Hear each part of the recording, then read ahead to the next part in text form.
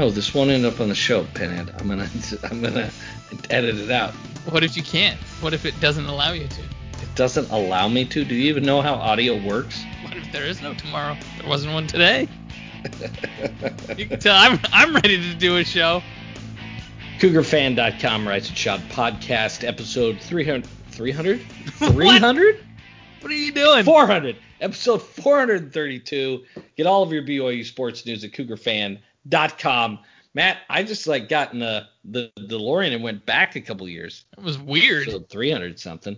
That was weird. Lex Dicia. All right. I'm uncomfortable with what just happened. Yeah. I need an adult. So, Matt, there's something that will never die. You know, my love for the 1996 BYU football team. That's one thing. The other thing is us discussing hot dogs as sandwiches, which are one and the same. They are not. But anyway, Taylor Jackson on Facebook, and of course you can join the conversation with us on Facebook.com/RiseAndShout. Taylor says, "Is a hot dog a sandwich?" We've answered that question. No. My dad was telling me of his mission in Germany. Evidently, Germans eat sandwiches with a fork and a knife. Why? Because they only use one slice of bread. Two-slice theory is invalid in Germany. Thoughts? It's a different word. It's not sandwich. Isn't it like Butterbrot? Did you just make that up? I think that's the word. I'm just saying, we're crossing languages here. It's too hard. You can't do the languages. What is it in Russian? Sandwich. Seriously? It's seriously sandwich? The plural would be sandwichy. Are you making that up or is that real? No, I'm saying it. I'm saying that's the deal. All right. Are you ready for Google? Are you ready for my iPhone to tell you the word for sandwich in German? You ready? Sandwich. Sandwich. So I think the point that we're learning here is a sandwich is a sandwich, right? Now they may have their version of a sandwich, like the Mexican pizza at Taco Bell. It's not really a pizza, right? Hey, they're discontinuing the Mexican pizza. But if you serve tacos in, I don't know, Kazakhstan, it's still a taco. You see what I'm saying? Now they might have their version of something like that, but it's not a taco. A sandwich is a sandwich, as in the Earl of Sandwich or the Duke of Sandwich or whatever his name was. Yeah, we're talking about British/American stuff here. We're not talking about German or Russian or Mexican or, Canadian. But definitely not Canadian. The whole thing though with this example, and I'm actually in this case perfectly comfortable with what the Germans are doing. It's just an open-faced sandwich. Of course you're comfortable with it. All right, let's jump into the tweet bag. Tweet bag of sandwich talk. Adam M from Kansas says. Adam M from Kansas? Yeah, he's a very intelligent guy.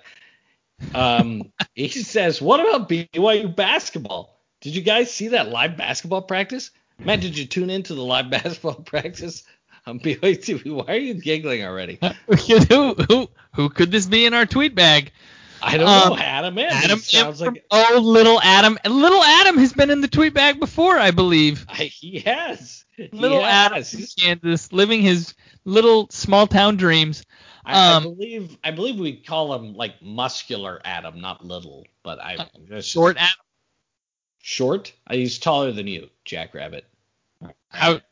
So you know this tweet bagger? Yeah, I've met him once. Okay. On a road trip or something. Anyway, just go ahead. I didn't watch the basketball practice. I did. There was something going on that night. I did watch it, and it was kind of cool, but everybody's like, we're going to be better than last year. You guys, you can't tell that from watching a practice that everybody knew was live streaming. You know what I mean? And it's just playing ourselves. That's not a great barometer. Right. I mean, again, I'm excited about the team. I think they could be as good as last year. I believe they will be. I know you're on record as saying that. I don't. I just think as good as they were last year, they're a top 10 team in the history of BYU. Do you have one of those back to back after you lose your, a transcendent player, right? I mean, yeah, right. Two or three best players. I have a hard time believing that, but it can happen. It does happen, right? So anyway, that's it for basketball. I just threw that question in there because nobody asked us about hoops. Well, I'm glad that Adam from Kansas sent us something in the tweet bag about basketball. Yeah, he's super smart. He's wicked smart. Wicked right. Smart. He's wicked smart. I love that guy. All right, Chris Gregory on Twitter. That's at Balance Digital. And if you want to tweet at us, you can do that at BYU_Rise Shout.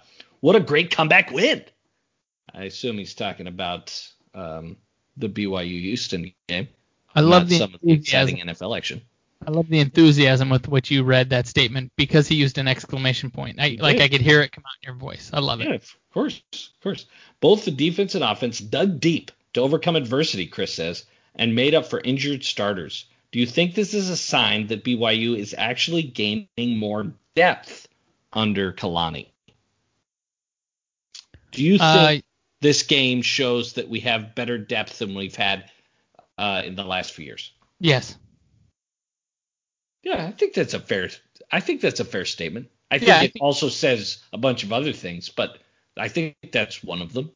Even with starters out on the line on both sides, they were still rotating personnel to get fresh legs in certain downs. That's true. That's true. So with that and the performance of some of these players that stepped in that aren't routinely in big time playing time roles, yes, I think what we did see here is that we do have some depth. I don't know if we've got like Alabama type depth, but we've got some depth. I think it's safe to say we don't have Alabama like depth, but yes, I think, Chris, it does show that. We got an email from Tim Jacobson, who also wants to talk about the Houston game. And if you want to email us, you can do that at riseandshoutpod@gmail.com. Matt, he addresses it to you. He doesn't care about me. Tim doesn't care about me. Help us understand how you felt at the stadium when we were down 26-14, and then when Algiers took it 18 yards for the final blow to end it. So walk us through those live emotions there in Houston.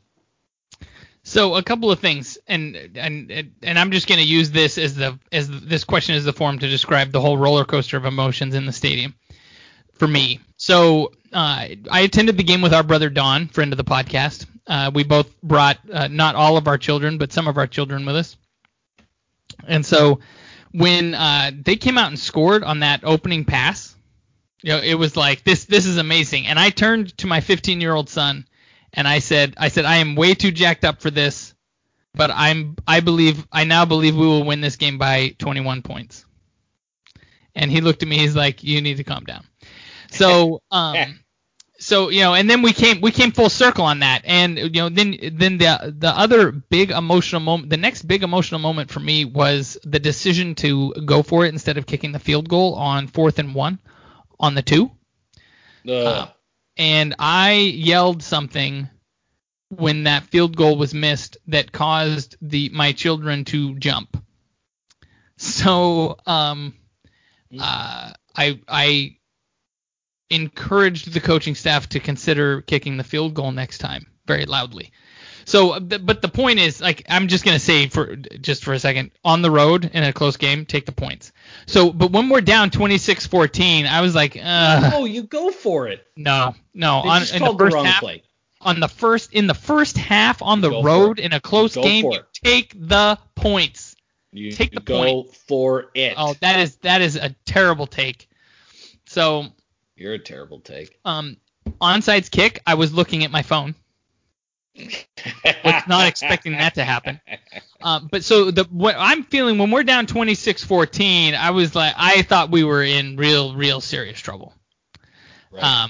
And sometime around the end of the third quarter, I actually left our seats to go. Some friends of mine that I knew at school had driven from. They live a couple hours east of Houston, and they'd come over for the game. So I went over to talk to them and say hi. And that's when then things started to really get crazy. And so then I went back and sat with Don to watch the end of the game. But the difference in feelings between being down 26-14 and then when Algiers took it that 18 yards for that final blow, I mean there's no better way to describe that than that's just a roller coaster of emotions. But you could see it start to happen when some of the adjustments that I think we'll get into as we work through these questions, some of the adjustments they were making, especially on defense, that when I first saw, I didn't buy. So we'll get into that in a minute. But yeah, crazy feelings. Yeah, feelings.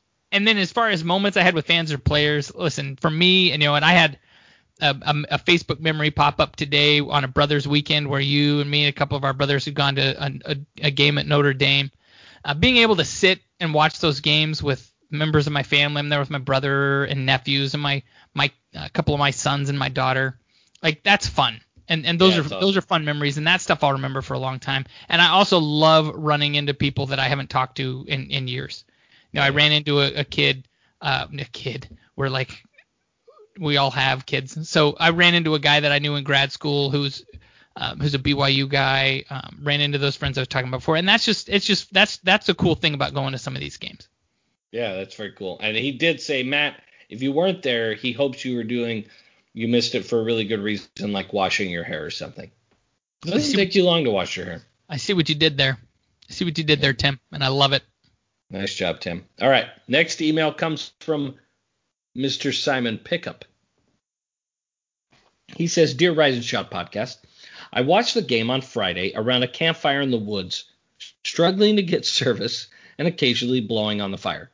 What is the weirdest place you have watched a BYU football game? Also, would you be happy with the 2-loss season? And is Mason Wake ever going to stop trying to hurdle people? Great questions. Matt, where's the weirdest place you've ever watched a football game? BYU football game. I went through that. Like, I've watched BYU football games in all sorts of places, but I don't know about weird. Like, I've watched football games on planes. Yeah, I've watched them in planes and airports. I don't know how weird that is. I've watched a BYU game on my phone while at another sporting event. It used to be we'd watch them in the Relief Society room. Yes. At the church building. Right. That's what we did seems weird. All growing up. And now it seems weird, but at the time it was the super option. Normal. Yeah. The people were doing it all over the country, right? Right. And we weren't the only people sitting there watching the game. No. There was usually like a group there doing it. So I'm trying to think. The weirdest. I listened to the Miami game, 1991, on the car ride home from a steak dance that my dad wouldn't let us miss. Ooh. Do you know that? Yeah, I remember this now. I wouldn't have come up with that, but I remember this now. No, and you were too young, right? So you weren't, and I did not want to go, though I did enjoy a good steak dance as a teenager, but I wanted to stay home and watch the game, and was told that wasn't an option, and we ended up, somebody hooked the game up in the church, and there were a bunch of us just watching the game in the Relief Society room in the middle of the steak dance, and then heard the end of it on the radio. Some people might find this weird. I've watched BYU games in bars.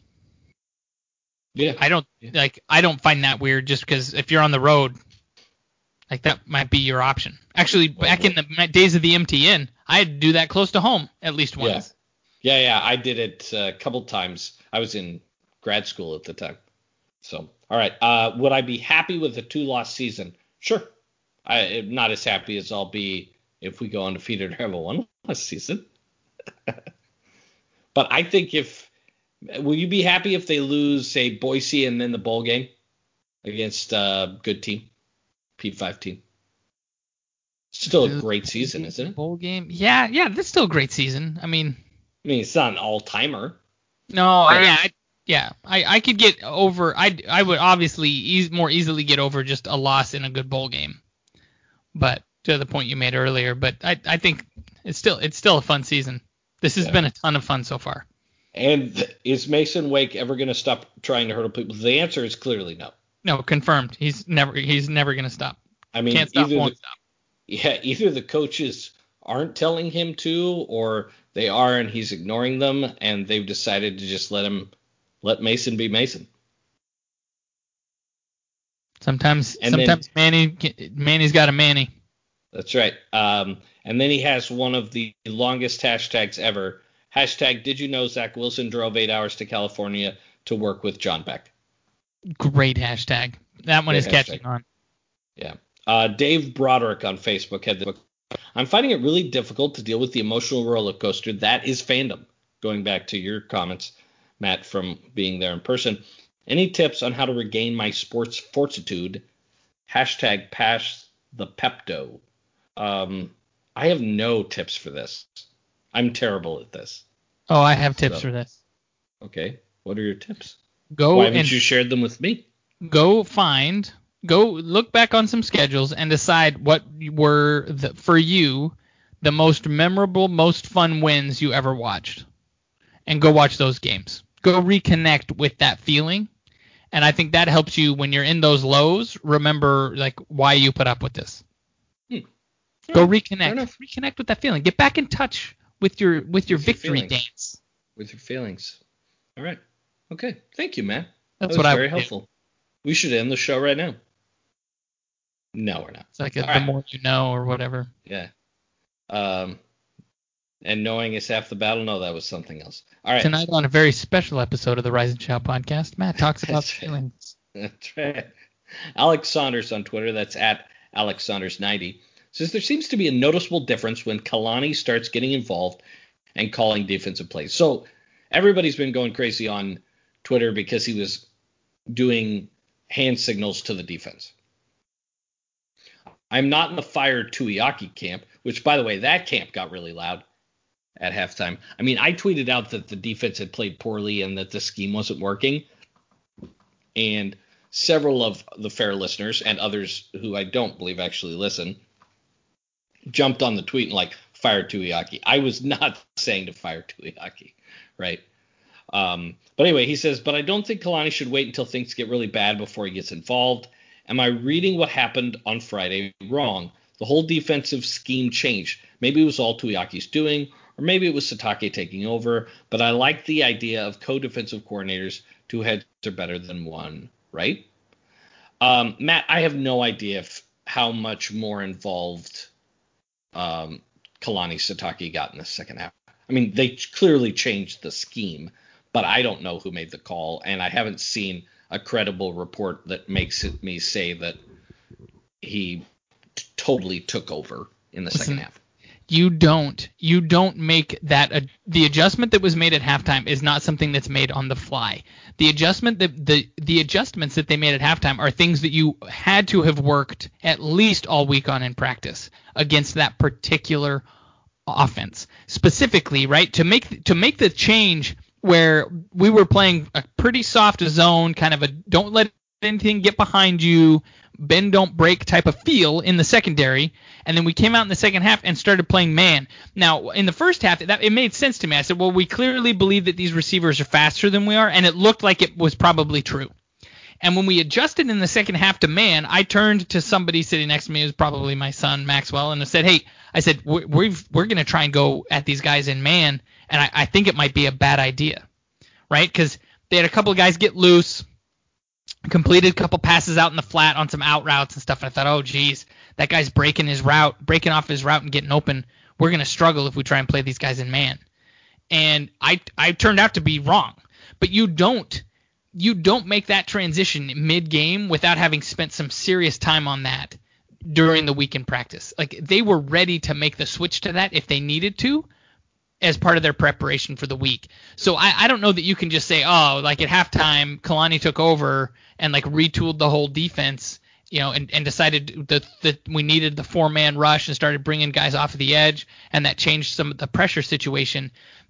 Now that we had seen a little bit, but still you have to prep for that as part of that particular opponent.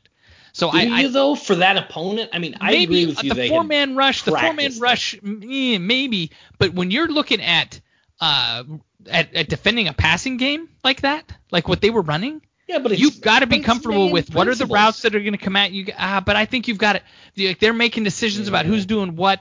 Like I just don't believe you walk in there at halftime and draw some lines in the dirt and say we're going to cover the man now. I think you do. they gave up 300 yards in the first half and didn't change anything the entire first half. If it was that easy, they would have made the change in the first half. I'm just saying I think it's more complicated than that, and I think it took preparation during the week to be ready to do it. Maybe. You might be right. I don't know who made the change. I just don't understand why the change didn't happen midway through the second quarter when you're clearly the zone is getting destroyed, right? I don't mind zone defenses. I don't mind bringing 3. The problem with the bringing 3, though, is eventually somebody's going to get open, right? If they can protect the quarterback against the 3-man rush, someone gets open, man or zone, right? Unless you got all your DBs or Deion Sanders or something, right? Or you got Tonga.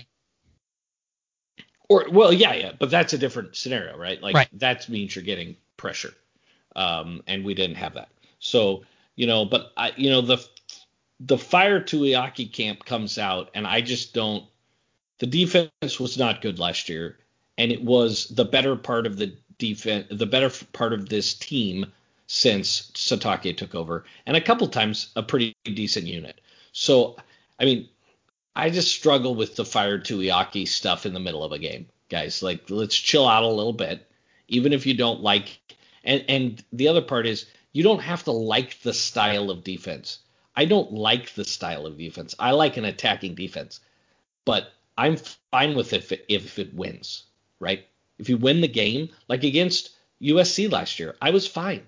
But you also had Tonga putting a guy on roller skates and running him into the quarterback, right? And we definitely did not have that. But then you got pressure. You had Udo coming off the edge as a cornerback blitz. It was great. It was great. Well, and this isn't like we had a situation a few years ago where it was pretty clear that a defensive coach needed to be fired in the middle of a game. And that I don't see that. We're not even close to that with Tuiaki. We're not even close to that neighborhood. No. Zach Franklin on Facebook asked, should we make man-to-man defense a permanent switch this year, except situational changes or scenarios? All right. So I'm a believer. Call me the Belichick school of coaching. Okay. I believe you don't have one system that you do all the time. I believe you want to mix up zone and man-to-man principles on defense so that the offense cannot prepare and know exactly what you're going to run. So my answer to that question is no. I think you should mix it up. And that's my biggest problem with Tuiaki sometimes is that he doesn't mix things up very well. But no, I would not go to pure man-to-man for the rest of the year. I think you mix it up, and I think you throw zone, especially against some of the inexperienced quarterbacks we're going to play. It's great when you mix things up, and especially if you can disguise it before the snap and he's not sure what he's throwing into, right? Or even if the best scenario is when he's sure but he's wrong. Yeah, absolutely. Yeah. What do you think? I'm with you. I think both on offense and defense, your game plan should be specific to the team that you're playing. But what's encouraging to me about what we saw last weekend is we saw them demonstrate the ability to play man. We've had other times so far this year where the zone was more successful. These guys were able to put together exactly what you need to do against the zone, so we switched. And that gives offenses some pause when they start putting together their game plan. Hopefully. Yeah, hopefully. Gary Payne, that at FastBreakGP on Twitter says, I seriously thought the only Texas State was the Armadillos from back in the 90s. Paul Blake was a pretty good QB. Matt, I did not get the reference at first, but you did. Oh, I got it right away. Necessary roughness. Come on, Delos, let's get it on. All right. We used to say my high school football team. We used to say that all the time. All right. So thoughts on mid-game coaching adjustments so far? We talked a little bit about that and play calls at Houston, best or worst. I mean, the worst call was the fullback quick to Wake, right? Yes. On the fourth down. Everybody in the stadium knew what you were about to do.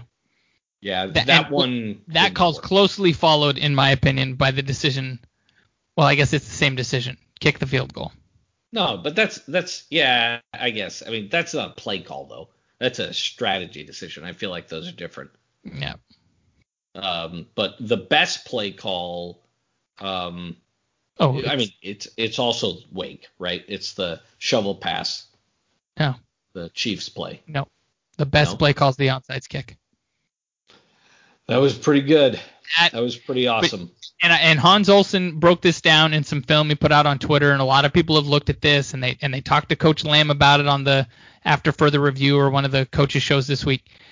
That was a plan that was hatched by watching film of the way those guys were defending kickoffs, and they were doing it in the game, and we saw the opening. Now as that was unfolding, right now, had I not been staring at my phone, I can tell you that that's okay. The TV missed it too. As the ball was up in the air, traveling that 10 yards forward, I would not have been a fan of the call. But it's difficult. It's a little bit more difficult to criticize it when it worked. But when you look at the tape, the call makes absolute sense. Like, those guys were leaving their spots up front very, very early. They were giving you 7 to 10 yards of room to catch that ball. Well, I mean, he didn't even have he didn't even have to worry about anybody hitting him. Anywhere near him. Yeah, and it was so beautiful. I just feel like that's smart special teams football. Yeah, it was great. If I can back up though, Gary's question, Texas State in the 90s was the school we're actually playing, not the Armadillos, was UT San Marcos. They changed their name. Oh, I didn't even know that. Yeah, so they haven't always been called Texas State. I don't know when they changed their name. My guess is that the movie used Texas State because there wasn't a school actually called that, and they didn't have to worry about any copyright stuff. And anyway, Texas State used to be called UT San Marcos. They changed the name. Well, nice little tidbit there. Nicholas Nelson on Facebook, I believe that's Dr. Nick. While it's hard to be sure given all the weirdness and the soft schedule, this team looks dramatically better than previous Satake teams. But why? We're not more experienced than in past years. Recruiting hasn't really improved, and the coaching staff hasn't changed. That's not actually true, right? I mean, it's true for the last 2 years, but it's not true for the first 3 years, right? There's been some changes. But, okay, for the last couple of years. Could this simply be that having a top-level QB makes everyone better? Does it make me think the defense, Dr. Nick? Is this the Grimes fence finally clicking? Does Satake finally have the D-line to make his defense work, or is it just luck? Or are we not actually as good as we look? There's a lot to unpack here. I'll start by saying this. We are super impatient as fans, right? We want, when a new coach is hired, them to have immediate success. When a new coordinator is hired, we want them to be immediately great. There are lots of examples, both in BYU history and other colleges, where it took a few years for things to click.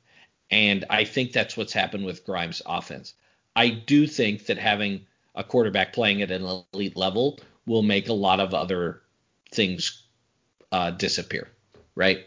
When your guy's completing 70 some odd percent of his passes, but the plays have to be designed, and you also have to have receivers that are beating the defensive backs for that to happen, right? Like, that doesn't happen just because the quarterback's good.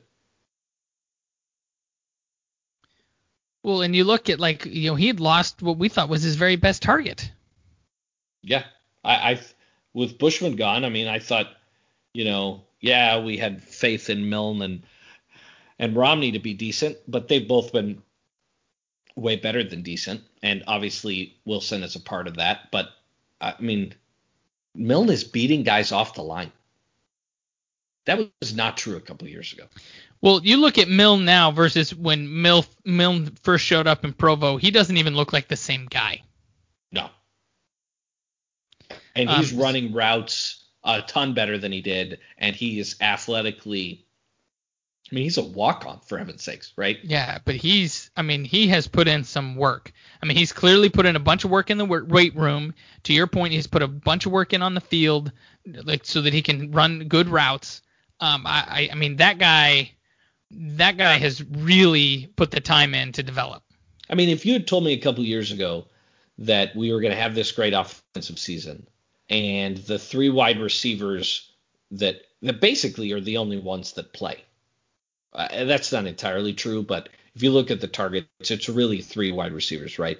Romney, Milne, and Powell, right? If you had told me those were the three guys, because they were around a couple years ago, and you had told me to predict, Milne would have been at the bottom, and he's probably at the top. I mean, it's him or Romney, but we're splitting hairs on that one. Dude, I would not have imagined that. That opening touchdown he was covered. That ball was thrown into coverage. Right. And he jumped up and took it away. Yeah. And then ran it the rest of the way to the house. Yeah. Oh, it was a great play. And the last touchdown to him is not as good of a catch, right? But it's a fantastic route. Right? I mean, he does the little move, gets a yard of space, not a lot of space, and gives Wilson a window to throw it into. Touchdown, right? Both of his touchdowns showed off what we're talking about, right? The increased athleticism and strength as well as the better route running. Yeah. It's great. Fantastic for him. And the D-line part, I mean, part of this, I mean, everything statistically is going to look better because of who we've played, right? Versus the schedule we would have played. But I don't think we have not put up numbers like this against bad opponents since Satake took over. So something is different. Are we as good as we look? Probably not.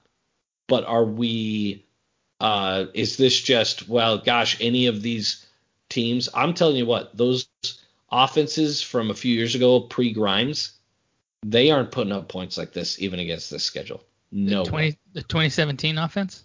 No way.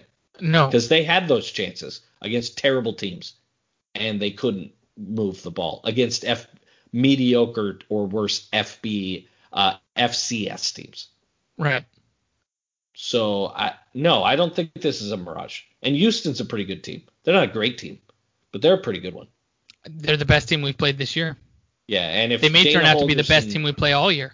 I mean, Dana Holgorsen is both a great coach and a terrible coach. Can you be both? Because I think he is. Oh, he was so salty about there being Big 12 refs at this game. Give me a break. Give me a break. Your guy headbutts a guy. Your guy spits at a guy. Right? Like, give me a break with the refs. The refs weren't good. I'm not arguing that. But they weren't favoring BYU. Right? Like, they were inconsistent as all get out. But the officiating wasn't great. No, the officiating, it wasn't a good game for officials. They seemed constantly confused. Yeah, a lot of like waving. Why did we throw this flag again? And then the review that took forever. Like, I think we're still waiting for the guy to come out from under the flap. Yeah, he's still there. All right. And they still got it wrong. Like, it's still messed it up. Yeah, it's still messed it up. Justin Whiting, that's at JN Whiting, says, can you please tell all the BYU fans on Twitter to stop talking about Utah? I see just as many BYU fans trash talking Utah. We are killing it this year. Who cares about Utah? Just enjoy the ride. #soapboxbag.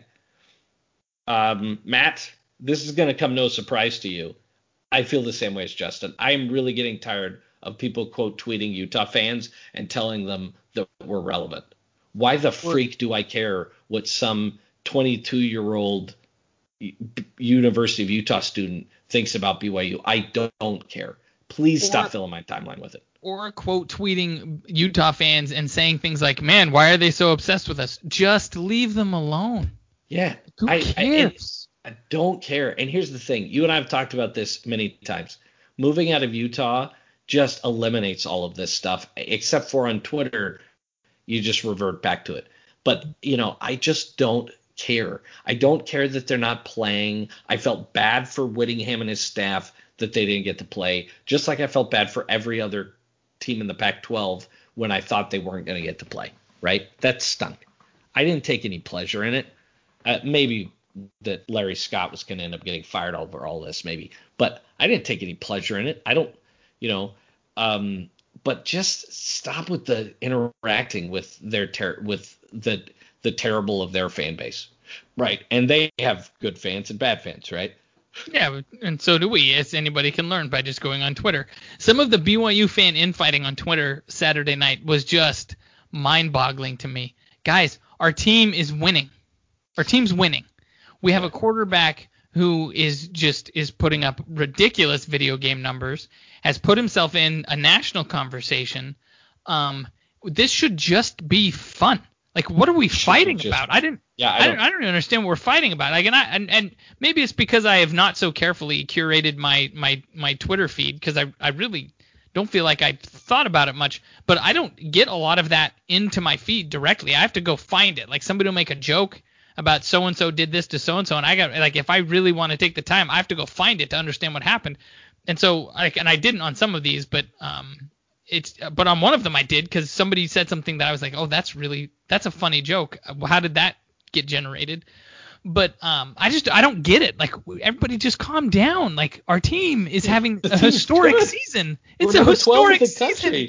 Just watch the games and have fun. Give each other 5. Hug a stranger. Like, if somebody gets upset and says fire Tuiaki in the game, you don't need to go after that person who said fire Tuiaki. Is what they said over the top by themselves? Maybe it is over the top. But how many of us have said those things? I try not to tweet them anymore, right? But how many of us have said those things? Now, do they really believe it or not? I don't know. But the other thing is, just don't tweet at Homo about firing Tuiaki. Okay? Oh my gosh! Do we got in the middle of the game again, or ever? Like, just don't. Ever. Guys, if you have never happen. If you have the desire to say something negative about BYU football and put Tom Homan in the tweet, the answer is don't do it. Ever. There's no reason. Abraham Lincoln's advice: write the tweet, keep it in draft. This is exactly what Abraham Lincoln did with his Twitter account. Write the tweet, keep it in draft, and then delete it the next day. It's not put it in the drawer and think about it. It's throw it away. Yes, delete it the next day. It's a dumb take. You don't need to do it. Yep. All right. Torrin Forsberg on Facebook has this to say. Has 2020 – what's that? I was just going to one thing. Did you see Tom's response to one of the people who tweeted at him about firing Tuiaki? After the game, he just wrote, "Go Cougs." Yeah. Homo. Yeah. I love the man. Love him. Yeah, I just don't understand. Yeah, anyway, all right. I don't want to talk about that anymore. Whatever. Good job. Good job, Tom Homo. Torrin Forsberg on Facebook said, has 2020 so far made you rethink our scheduling philosophy? Is it really the best course to schedule as many tough P5 opponents as possible? Or would we be better to play a mostly G5 schedule with 2 to 3 P5s sprinkled in? And this is something that Jarom Jordan has been talking about for years, and this season seems to be proving his point, and it seems like he's out there defending it every day against actually some of you who listen to the podcast, I think. Matt, has this changed your view, 2020, on how we should schedule going forward, which, by the way, Homo can't do much about till like 2026, by the way, because most of the schedule's already set. Well, and therein lies the whole problem, right? So I do, on some level, espouse the philosophy of play the best teams that you can. The problem is putting together a balanced schedule like is described in this scenario is very hard to do. And I think that, like, I think there are top teams that absolutely won't play us. And there are middle of the road teams that also are not going to play us. All for the same reason. They can't risk losing a game to us. And so I think putting together a schedule like that is a lot more complicated than people realize. Well, the other part is that makes this difficult is we scheduled Minnesota several years ago. At the time, Minnesota, yes, they're a P5 team, but they would have been a very winnable game when we scheduled it. And had we played them this year, that was a likely loss. maybe I would rethink that based on the performance this year, but that was a likely loss. But when it was scheduled, you were thinking that's a game you have a better than 50-50 shot of winning. Yeah, you're about to beat a P5 team on the road. Yeah, yeah, right. And other times we've had like Michigan State where we got them on the road, which should have been a marquee game, and they weren't any good that year. So the problem too is scheduling. When you put these schedules together, you have no idea, right? Yeah, if they were to get a series, a home and home with Alabama or Clemson in the next 5 years, chances are they're going to be pretty darn good. But neither of those teams are ever going to agree to play us. I don't know. Not likely. Yes. But back in the day, Miami did it. Florida State did it multiple times. I mean, you could see it. But the point is, you just don't know what the schedule's going to look like. Now, should you reduce the number of P5s and add more G5s? To your point, maybe that's not possible. But the more likely thing is it's maybe not practical, right? Because why do we have all these Pac-12 games on the schedule? Because they need someone. And and financially it's a good deal for them, right? That's why we have these Pac-12 games on the schedule. Is because they've got all these out-of-conference rivalries that they have to play, and they need somebody to play a Pac-12 team on the weeks of those things, right? So, yes, you could maybe reduce, but I just don't think it's as easy as, to your point, I just don't think it's as easy as people think it is. But I think if you played an easier schedule, you're going to get more wins. I mean, that's not rocket science, right?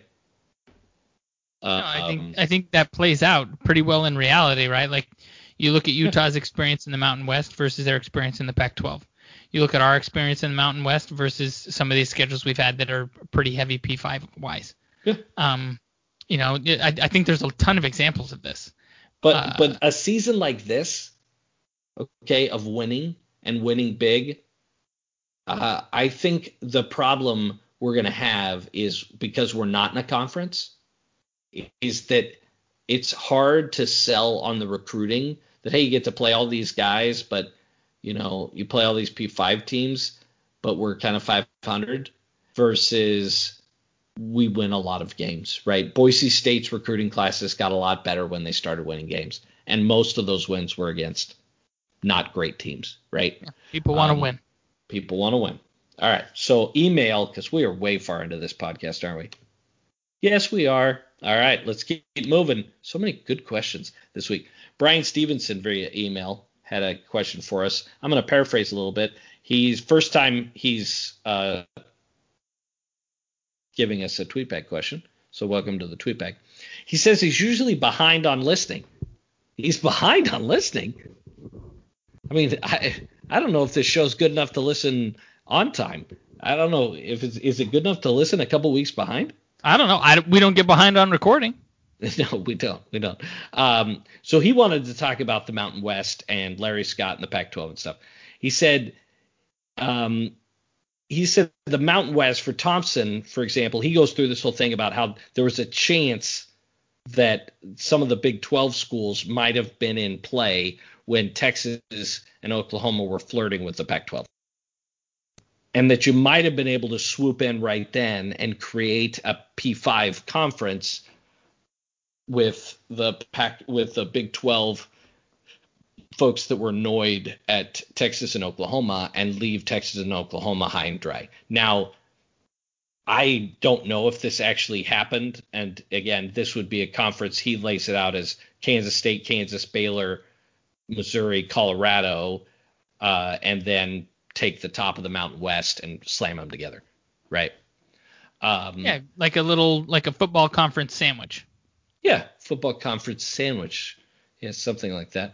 I look at that and I say, I think there were a lot of things very likely. And he says, imagine a conference today if you had TCU, Utah, BYU, San Diego State, Missouri, Kansas State, Baylor, Colorado, Boise State, and say Utah State, and imagine that in basketball as well, and maybe add a few other teams, or maybe it's slightly different teams. there. Yeah, that'd be cool. But I bet you there were a bunch of scenarios that were handed around and some that were pretty darn close to happening 10 years ago. Yeah, And, I mean, the world was really fluid yeah, during that super stretch fluid. of time, and nobody really knew what was going on. Yeah. So did somebody float this at some of these schools? I think that if you kind of go back in time and think about the context of that, I think you would have been hard pressed to get schools like Missouri, Kansas State, Kansas, and Baylor to roll those dice. As much as they may hate being under the thumb of Texas, making a preemptive strike there, I feel like is probably unlikely because they may hate them, but they need them. So this is going to seem like a big time shot at the old Mountain West schools, and it is. I think that the Big 12 schools publicly say some of these things, and their fans hate Texas and Oklahoma, right? In the end, though, I think all the administration has consistently understood the universities, what the Mountain West schools many of them could never get to, is that, and maybe they're getting it to it now, right? Because Boise has preferential treatment in the current TV contract. They just couldn't get past that in the Mountain West. And BYU might still be part of that if the schools had been willing to make the concessions to do that. And instead they saw that as arrogance on BYU's part, when it wasn't arrogance, right? It's not arrogance on Texas' part or Oklahoma's part. They have bigger fan bases. They have longer traditions, right? They're not, Texas Tech and Texas aren't on equal footing, right, in the state of Texas, right, or historically. Right. So, people hate that, but I think the Big 12 schools, to your point, were like, I don't like that they flirted with the Pac-12. I don't like that they may leave us in the future, but I need them, and I don't have a better option. And that option that he describes here is not a terrible option, but it's not a better option than sticking with Texas and Oklahoma. Because, and you're not gonna. Oh, sorry. Go ahead. Well, I was just going to say the Big East imploded. The American Conference remains. They didn't become a P5. I don't know if this is a P5 conference. I don't know if the other conferences, if Texas and Oklahoma had gone to the Pac-12, I think it's a P4. They just don't. They don't make this conference a power conference. There's no guarantee that it becomes a power conference. Yeah, I think you're right. There's no rule that there needs to be 5 of them. No, because there used to be 6. And those schools are only going to make the choice to join something like that after Texas has made their move out. Yeah. It's not even in the realm of possible choices for them until that happens. Preemptive. All right. Keith Smith sent us an email. Hey, did you guys order your Day of the Dead Cougar skull shirts? I saw them on the social media machines. I feel like I just saw those today. Did those just come out today? I think it's been a couple days. I feel like I saw them a day or two ago. All right. But it's recent, I think. They're already on sale. They're already on sale. I'm not getting one. What effect will the recent Cougar stalking video have on merchandise sales? He links this to the parody one where it's a different kind of cougar. But all I can say is this. The guy in the Cougar video, I don't think he knew what was actually happening. Because if cougars stalk you, you don't see them, right? Like if they're actually hunting you, she was just trying to scare him away from his cubs. Also, just a tidbit, wildlife tidbit. If you see cougar cubs, quickly go the other direction. Don't get out your phone and take a video. Cougar cubs there will be a mama nearby, not very far. Just saying, just a little advice. He said, should the football team consider integrating some cougar aggression type exercises into their pregame warmups? I think this would instill fear into the other team if our players were out there growling and clawing like the cougar from the video. Keith, you've had some good ideas before. That's not one of them. I think it's a great idea. Yeah, I thought you would think so. I'm all in. All right. Why Mountain today is our mid-season awards. Matt, So let's talk about some midseason wars. Preston Paris wants us to talk about our star running back. He says, just how good is Tyler Algier? It's hard to notice how good a running back is when the QB is number 3 on CBS Sports Heisman Watch. Nice job. Nice placement there, Preston. Is he as good as Jamal Williams? I'm starting to think he is. Matt, what's your take on Tyler Algier? I think Tyler Algier is very good. Do I think he's as good as Jamal Williams? Like, Jamal Williams, 3,900 yards in his career at BYU, Jamal Williams? No. No, I don't think he is. Now, do I think he's, I don't know. I just kind of look at other running backs here that we've seen. Do I think he's a good I might put him in like a Jamal Willis range. Do I think he's somebody who could, depending on what his schedule looked like, could rush for 1,000 yards a season for 3 years? Yeah. Yeah, I mean, he is better than I thought he would be, and he's played very, very well. I don't think we've seen enough yet to put him in Jamal's camp, but the fact that we're even saying it without laughing just shows how well he's played, right? More than 6.5 yards per carry, right? He has looked really, really good, and he's run through some guys and also shown some speed, right? Which is maybe the comparison with Jamal, because Jamal could do both of those things, outrun a guy, but he also could run over a guy. As we've said before, I'm just super impressed with him and Katoa both. They played way better than I thought they would.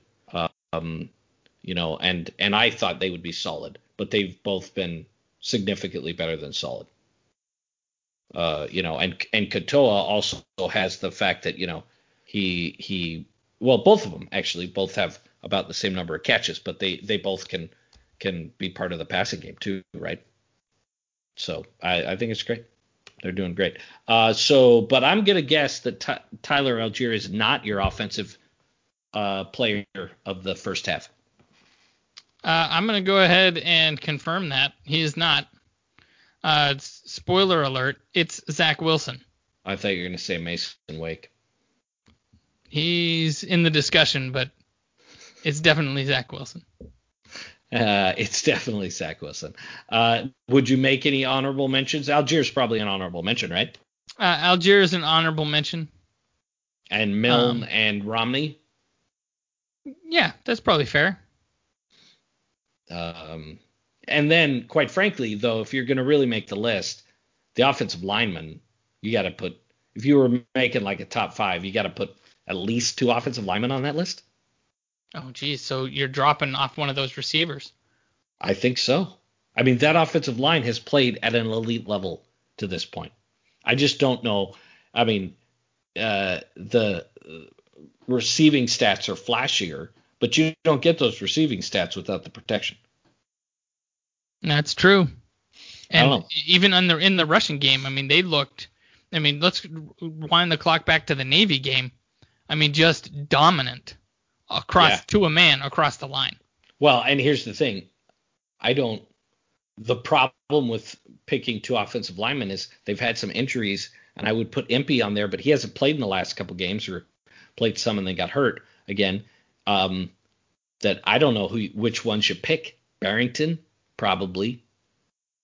But Impey, who's I think playing the best of the offensive linemen through the first few games of the season, has missed some time, and Tokuafu is to have somebody come in and do that, who was a tight end, several months ago, is pretty amazing. And he's not as good as MP, at least not yet. Defensive player of the year so far. Tyler Batty. Batty, huh? Yeah, it wouldn't be Batty for me. I've got to go with Wilgar as my defensive player of the year so far. Is it crazy that neither of us are saying Tonga? No, I don't think it's crazy, though Tonga has played very, very well. Tonga, I'm having the same problem I've had with Tonga that I had last year. Is he seems to just disappear sometimes, and it may just be he's getting doubled a lot, and we should give him credit on those plays when he's doubled because it frees somebody up like Batty or Wilgar to go make a play, right? Right. But I think Wilgar has played at a very high level. He doesn't have the stats, but man, he's been there and made some really big plays, and I think teams stay away from him. Kafusi, of course, have also had a great year so far, and you don't hear his name very often, and that's a good sign. Is Wilcox? We got to see him a little bit one-on-one. He's having a good year. Yeah, Wilcox. Somebody, I think it was another player, in a tweet referred to him as an NFL defensive back. He made some great plays on. Yeah, he looked pretty good in man. Well, I'll tell you what, I'm excited about George Udo. He had, I mean, he should have had two. He should have had another sack on Friday night. He got. I mean, what they teach you as a pass rusher is what when you see the guy stop and he's going to make a move, pass rushers are taught go right through his hips, right? Do not stop, right? Don't stop, because once you lose your momentum, now he has the advantage. And on that first one, he stopped. You'll notice on the second one when he was chasing him down, no stopping. He got him. It was pretty cool. So I mean, you look at that group and you say there's a lot of. Troy Warner's had a good season. Zane Anderson's had a good year. You mentioned Batty with his 4 sacks and 5.5 tackles for loss. Daw. I mean, how can we're talking about this? That was the next guy on my list. That's the next guy on my list after Patty is Daw. Yeah, 18 tackles, 5.5 in the backfield, 2 sacks. And then last week was he was disruptive in the second half to a very high degree. So really awesome. I mean, I last year when we did this, there wasn't as much to talk about, honestly. No, just defensively, they're playing well all over the place. All over the place. Randy Whittle on Facebook had this question: who's your biggest surprise and biggest disappointment on both the offensive and defensive side of the ball so far this year? So let's stick with the offense here, Matt. Who's your biggest surprise? Who's somebody that is, contributing at a level that you just did not see coming? This is going to sound weird, but if I go back to the way we talked about this at the beginning of the season, I think I have to answer that question by saying Tyler Algier. Yeah, that's a good answer. If I remember correctly, I was on record as saying that Katoa was going to be the man. Is that not what I said? No, you said Algier. I said Katoa. Okay, but I don't know that I was expecting this. No, I don't think any of us were expecting this. I mean, no, I don't think any of us were expecting this. I would say, from my perspective, Algier's a great answer. I'm just going to give a different one because it'll be more fun, if we talk about somebody else. But I'm going to say where's the folder there? I'm going to say, for me, the biggest surprise is going to be Zach Wilson. We talked about this in the preseason, that we thought that Hall and Romney and Wilson were not that far off from each other. I don't believe that's true anymore. Are you comfortable saying that anymore? That you can just kind of plug and play with any three of them? It would not be the same. I look at that and I say, wow, we were wrong. But if that's a too obvious an answer, then I'm going to go with Romney in some ways, because it's not. This is the guy that I thought he would be, but I had kind of given up on that after the first couple of years.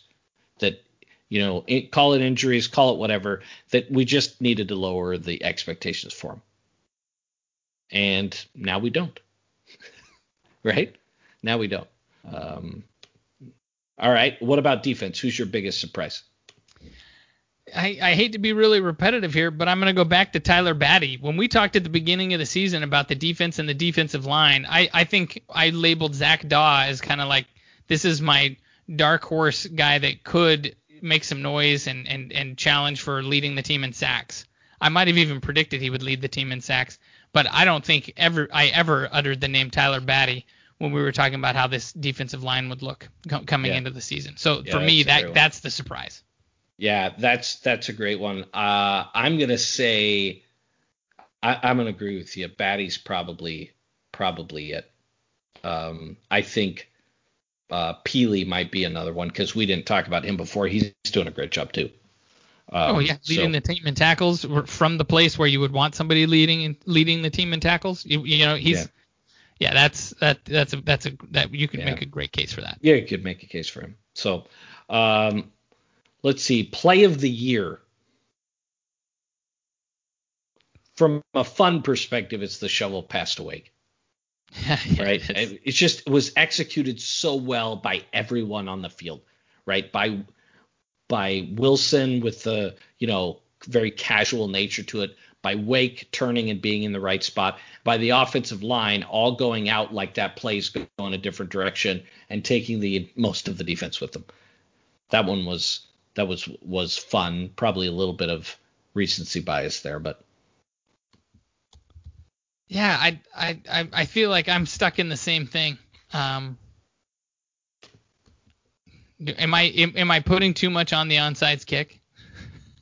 Yes. I put that here, just for momentum in that game, that was such a big deal. You can pick whatever you want. That was such a big deal. But it was probably even a bigger deal in that, and this is all recency bias, was that going over the top. The decision to take a shot on the first play from scrimmage in the Houston game. I'd say was a great play. Yeah, and that set a tone, right? We knew this was going to be the toughest team that we had played all year, and we came out swinging. Yeah. Some great plays. There's been so many great plays. I mean, I think of some of the defensive stands against Navy at the beginning of that first game of the year. Mm-hmm. A game I predicted we would lose. And then the defense just dominated. I mean, obviously the offense had a great game too, but I thought the offense would be able to make plays in that game. I just thought Navy's going to rush the ball for nearly 300 yards, right? Lots of great plays. Reviewing our predictions, Matt. So we're halfway through the year. Our first prediction was Wilson 2,500 yards passing. We both took the over on that. I feel pretty good about it. He's at 1641 through 5 games. Yeah, assuming we got we got 2 more weeks. Yeah.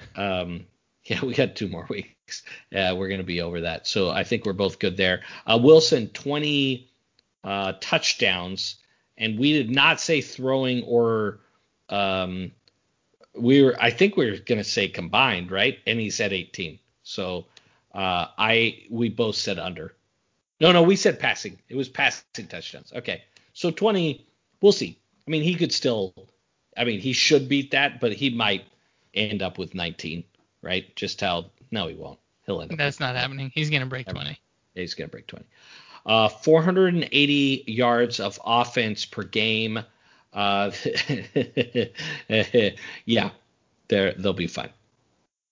They're at 541, right? And we haven't even played silly. Yet the worst team we're going to play. It's just silly. That's just silly. Yeah, I know. Yards per carry, 4.75 in the rushing game. I had over, you had under. Not looking good for you, buddy. We're right on, but I'm going to lose 4.8. Yeah, you're probably going to lose this. Leading receiver, we both had Romney. I think at this point it's safe to say it's likely, barring injury, to be Milne, right? I don't know. I feel like that one could go either way. When we said leading receiver, is that by yards? That's by catches. Oh yeah, we're in trouble there. That's stacked. He's 20 catches. Not 20 catches. He's 12 catches ahead of Romney. Yeah. We both had Katoa as the leading rusher. You're right. I thought you had Algier, but we both had Katoa. It's going to be Algier, barring an injury. Isaac Rex, 40.5 catches. I have the over. You have the under on Isaac Rex. He's at 7. So I think feel like I'm going to be safe on that one. I think you're safe. Any running back over 750 yards? We both said no. Algier, of course, is on on target to eclipse that. Heck, there's a non-zero chance scenario that we have 2. Yep. I don't think we will, but it could happen. Tackles, I had Wilgar, you had Kafusi. Kafusi is tied for the team lead in tackles, so you're looking pretty good. Wilgar is 12 off the pace, so probably you've got a better chance on that one. Most interceptions, I had Ayu. Of course, that's not going to be the case. You had Wilgar. Wilgar's got none, right? Yep. Where are the interceptions? Just Who had keep Troy scrolling Warner down. in that pool? Did you have Troy Warner? I did. Neither of us had Troy Warner. Yeah. I had IU. Yeah. So we don't have a lot of interceptions so far this year. And then sacks leader, I had Tonga, you had Daw. How you feeling about those predictions? I feel like Daw is still in the mix, and so is Tonga, to be honest with you. They're both, they're both still in the mix. I think it ends up being Batty, though. Daw has spent a lot of time in the backfield. Daw could totally do it. So anyway, those are our predictions. Well, Matt, we're going to finish with a little game here. Over under on the Texas State game. Okay. All right. Did I miss a tweet bag question? I feel like I missed a tweet bag question. If you're about to do the tweet bag question that leads into this over under game, you have. There it is. All right. Jens Litton, that's at Jens Litton on Twitter, says, if I were a betting man, and he's not, he says, would I really expect BYU to cover the spread wearing Navy uniforms again after the 35-point spread debacle 2 weeks ago? And then he does a winking emoji on that, Matt. Are you a believer in any type of uniform jinx here? No. Me either. Do you think they will cover the 30-point spread against Texas State? So I'm seeing the spread at 28.5 now. Yeah, it's 28.5 now. And do you know why it's at 28.5 now? Because 35-point spreads are ridiculous. Like, you would, in very rare cases, should you take a 35-point spread. I know this isn't a gambling show, but I'm just going to throw that out there. Maybe we should have a gambling podcast. Well, I think Greeny does one for ESPN now. He does a gambling show. Yeah. But a 35-point spread, guys, like, that's tough. And I don't know statistically how often that happens and what type of matchups you would want on that. But I don't know that we see a matchup on BYU's schedule where I would tell you to go ahead and take the spread at 35 points on any of these games. Okay, so you're taking it at 28.5. I'm not taking it at 28.5. I'm not either. And Kalani's shown the tendency not to push it in the end zone in the last couple minutes of the fourth quarter, right? Right. So I would say I'm not going to take it at BYU to cover the 28.5, but I think there's a chance they do. That's why that line works, is that if they really explode in the first half, you may get there before Satake makes any changes, right? You could be up 42-7 at halftime and then win the game 49-14, right? Right. That's 35, right? I did the math right. So, but I'm with you. I wouldn't take that. What about over under 400 yards passing for Zach Wilson? Taking the over. I'm going to take the under, but just slightly. 200 and 120 yards receiving for Dax Milne, over under. Over. I'm going to take the under on that. I think he's going to spread it. I think Dax is going to get some double teams. Though that changes depending on Romney's health, right? 150 yards rushing for Tyler Algier. I am taking the under. I'm going to take the over. I think this is a rushing game. I think we destroy their defensive front. Over under 4.5 sacks for the BYU defense. I struggled with this one, but I'm gonna say under. I'm gonna take the over. I think they get to 5.